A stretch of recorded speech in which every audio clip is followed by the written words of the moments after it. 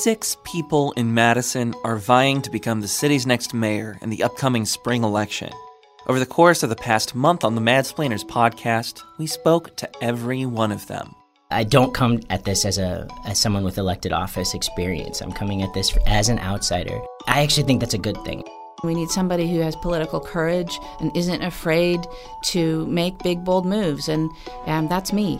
Really, Madison deserves to have a mayor that's inspiring hope. And in the absence of that, I felt like I'm ready for that.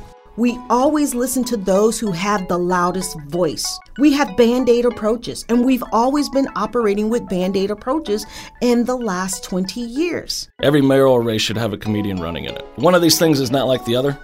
Of all the candidates, physically I may be the oldest. In terms of our minds, I'm undoubtedly the youngest.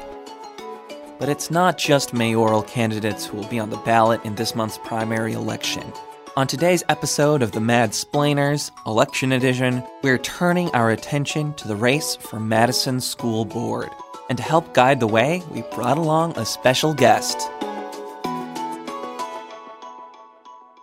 I'm Eric Lawrenson, and I write about tech for the Cap Times. I'm Abby Becker, and I cover city and county government. I'm Lisa Speckard-Pask, and I am the Metro reporter. And I'm Nagasi Tesfamichael, and I cover local education. And this is the Madsplainers.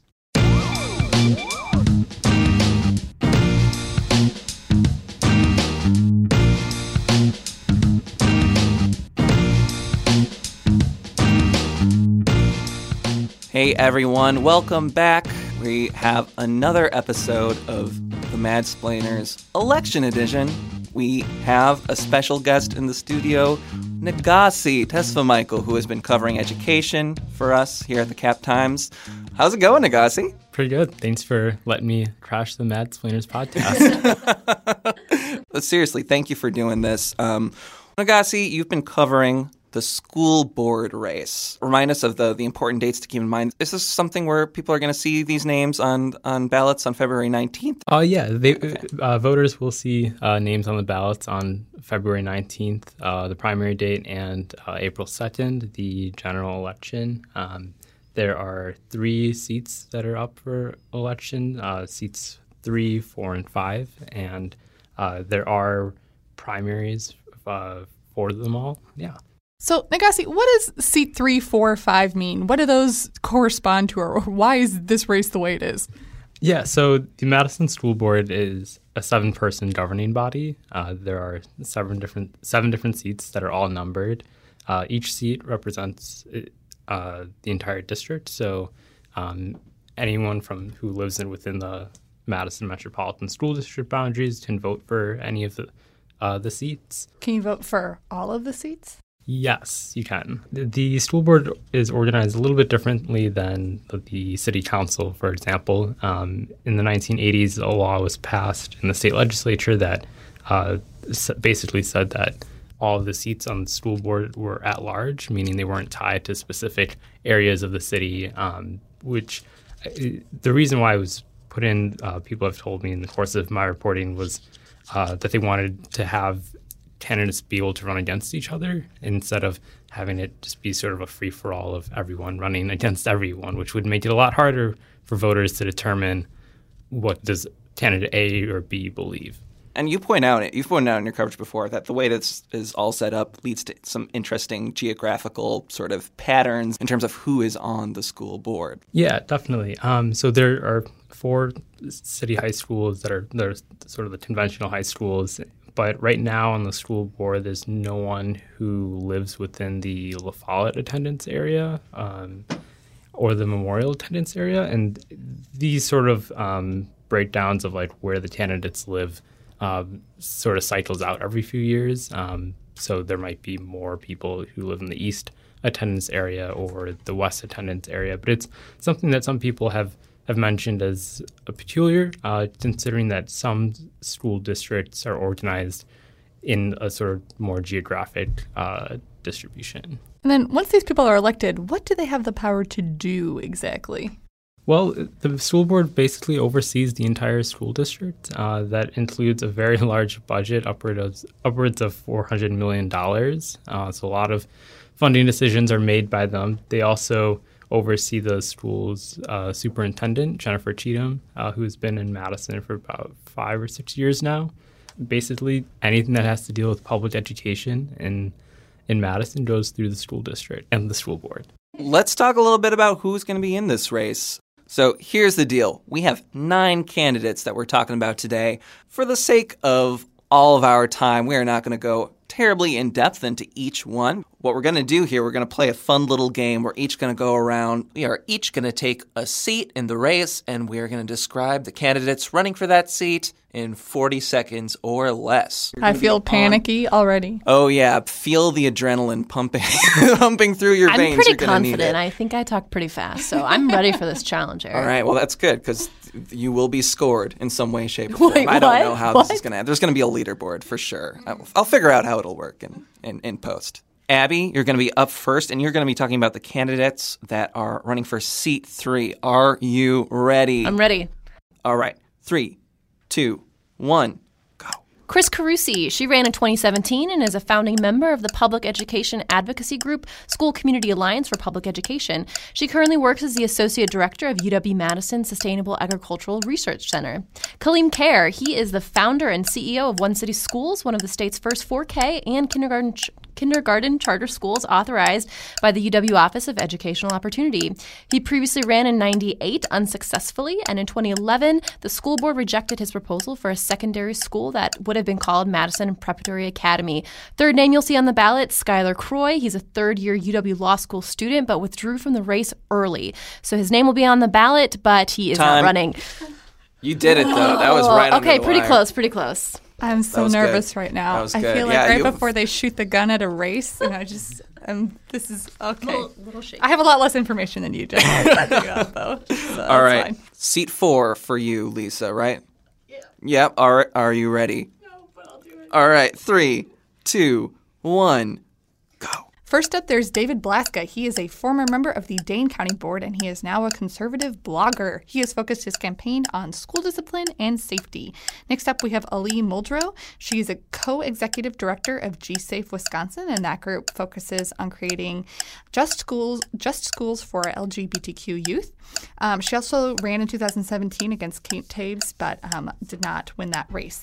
And then finally, we have Layla Borakim. She is a local restaurant owner and district parent. You may know her from her Persian restaurant, June, which I don't know what to do. I'm panicking. The end. That's all I have to say.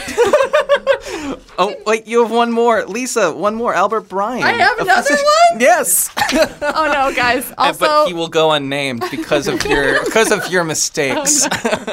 You'll be hearing from Albert Bryan's campaign. Albert, I'm so sorry. You're on the Lisa, we'll give second page. We'll give you one more chance to Oh, God. tell us about Albert Bryan. Albert Bryan, he's a physician who works for several addiction clinics in Madison, Milwaukee, and apparently he ran previously a few decades ago but was unsuccessful. So that's 4 whole candidates for seat 4. This is pretty unfair because you have one more candidate Well, to try and get but to. Abby had more information about her candidates, so I feel like it sort of evens out. I just don't do under pressure, we've learned. Well, now let's turn the tables and make Eric do this. Jeez Louise. Hey, so I can't tie myself. Nagasi, would you do the honors? Yes, of course. Excellent. All right. You ready? Yes. No. No, I'm not. But go. Just go. All right. 3, 2, 1. TJ Mertz, he is the incumbent for seat 5, first elected 2013, ran unopposed in 2016, now is facing 2 challengers in 2019. He's kind of running a campaign based on an idea of collaborative problem solving and accountability on the school board. He is facing Ananda Murilli, who currently works as an equity consultant at the Department of Public Instruction, previously worked for the MMSD and for the YWCA, and ran against TJ Mertz in 2013. She did not make it past the primary, right, Nagasi? I've already kind of stumbled here. Yeah, and you got 2 seconds left. Okay, Amos Rowe, a professional pianist and piano teacher. He said his campaign will focus on expanding school choice opportunities for students. That was great, right? I crushed it. Also, if you want to learn, more in depth about these candidates, Nagasi has written about them, so you don't have to rely on our 2-second summaries of them. Just FYI. Yeah, Nagasi has written some great explainers, both about the candidates and also just on how the race is set up. We highly encourage you to check those out. Let's move along. We've talked about the candidates, but Let's talk about what they're even talking about. What are the issues of the day here? Yeah, Nagase, can you give us an idea of the topics? Yeah, I think sort of first and foremost, I think the biggest issue, is a long-standing issue, is the achievement gap between white students and students of color. That's sort of plagued the district for quite some time now. And, the school district has tried to put in a renewed focus on it, but there's still a lot of questions as to what programs and initiatives are actually helping and which programs might not actually be working. So that's probably the biggest issue. I think also along with that, there's the issue of school safety. I think you mentioned that David Blaska's campaign is sort of built on that idea of school discipline and safety and sort of what do we do with when students misbehave. And several years ago, the district tried to move away from a zero tolerance discipline policy to a revamped behavior education plan that sort of gives guidance as to how to handle school discipline. But many of the candidates have pointed out that there are flaws with the behavior education plan in terms of its implementation, and there are teachers who might not, who have said that they don't necessarily feel that they can successfully implement that in their classrooms. That's another issue that will definitely come up in the race. Yeah, and baked into that is a whole ERO question too, right? Educational resource officers in schools. Yeah, definitely, which Abby and I have definitely both talked about or reported about. Yeah, that's an issue that crosses both of our beats because EROs are based in schools, but also they're Madison police officers. So that involves a contract between the city and the school district. And this has been sort of an ongoing issue for a little while. I guess, Nagase, could you sort of brief us on sort of both sides of the argument here and sort of what was the most recent round of debate with EROs? Yeah, so right now there are police officers stationed at 4 of the city's high schools, Memorial, West, East, and La Follette. So there's one in each school? Yes, and their contract with the city is up for renewal, and that would start up in June. And there has been some pushback from some people in the community about pushing the district to not renew that contract, saying that having the presence of police officers in schools actually harms some students, especially students of color and other students who have come from communities that might have not have the best relations with police officers. In late December, the board voted to approve an amended contract with the city that the city didn't necessarily agree to, so there's still some negotiating as to what that renewed contract will look like. So the latest is that there's currently not a contract in place for June. Yes, okay. And they still need to figure that out, which is something I think the school board and the city are working on. Charter schools are another topic at hand here, right? Yeah, definitely. Charter schools, which are publicly funded but independently operated, have definitely become an issue for a lot of candidates. There are several charter schools in Madison. A couple, Nuestro Mundo School, are chartered by the district, but a few years ago, the state legislature approved the UW Office of Educational Opportunity as another agency that can approve charter schools without the district's approval.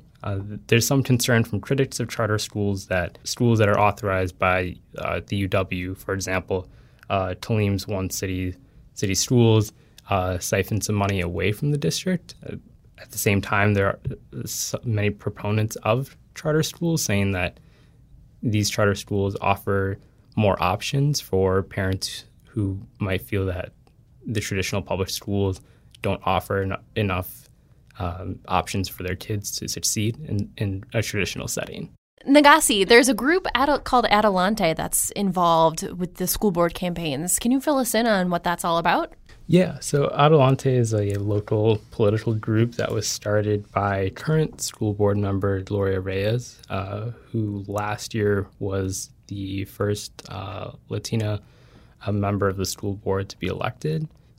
She and Adelante's mission has sort of been to help promote candidates of color, and there are 3 candidates of color in this school board race, Talim, Ananda, and Ali, which is a pretty big moment for the school board. Madison School District has increasingly had more and more minority students within its district, and it's the school board itself hasn't necessarily reflected that, but depending on how this race plays out, it could the demographics of the school board might more closely match the school districts.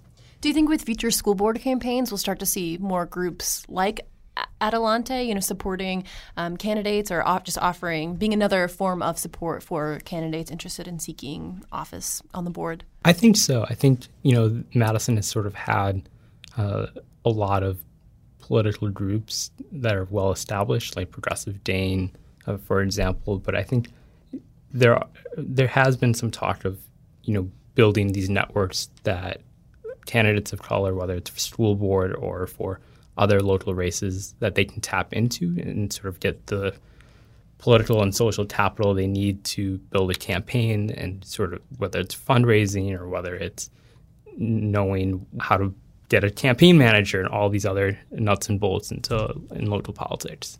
Yeah, I always find that interesting because local politics is, right, the form of government that's closest to the people, but it's also it's not necessarily still the easiest to kind of get involved, and that there are still barriers for some to sort of work through the process to get on the ballot. Definitely, I couldn't agree more.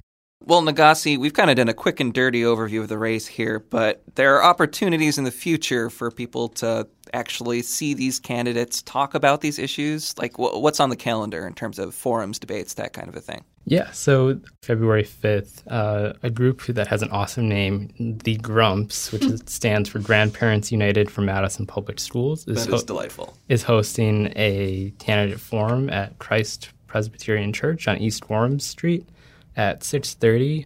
I think, as far as I know, all candidates will be there. Also, once we get past the primary, on March 19th at East High School, the Cap Times talk for that month is a candidate forum that will be hosted by Nagasi. Yeah, I'll be a co-moderator along with Taylor Tildor from the Simpson Street Free Press. So we'll be talking to the candidates who advance to the general. So, Nagasi, hey, thank you so much for coming into the studio. If we talk more about anything related to K-12 education, can we count on you to come back and join us here in the Madsplainer studio? Of course. Awesome. Thank you. Never. Right. Yeah, I hated every second of this. No, you may not. Please do not invite me. Well, seriously, thank you so much. It was great to have you here. Thank you.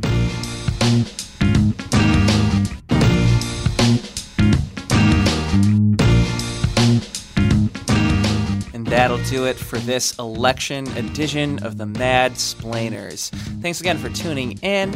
Be sure to subscribe to the podcast on iTunes or anywhere else you find your podcasts. Also, be sure to check out the other shows that the Cap Times puts together, which includes The Corner Table, our podcast about food, and Wedge Issues, a show all about state politics.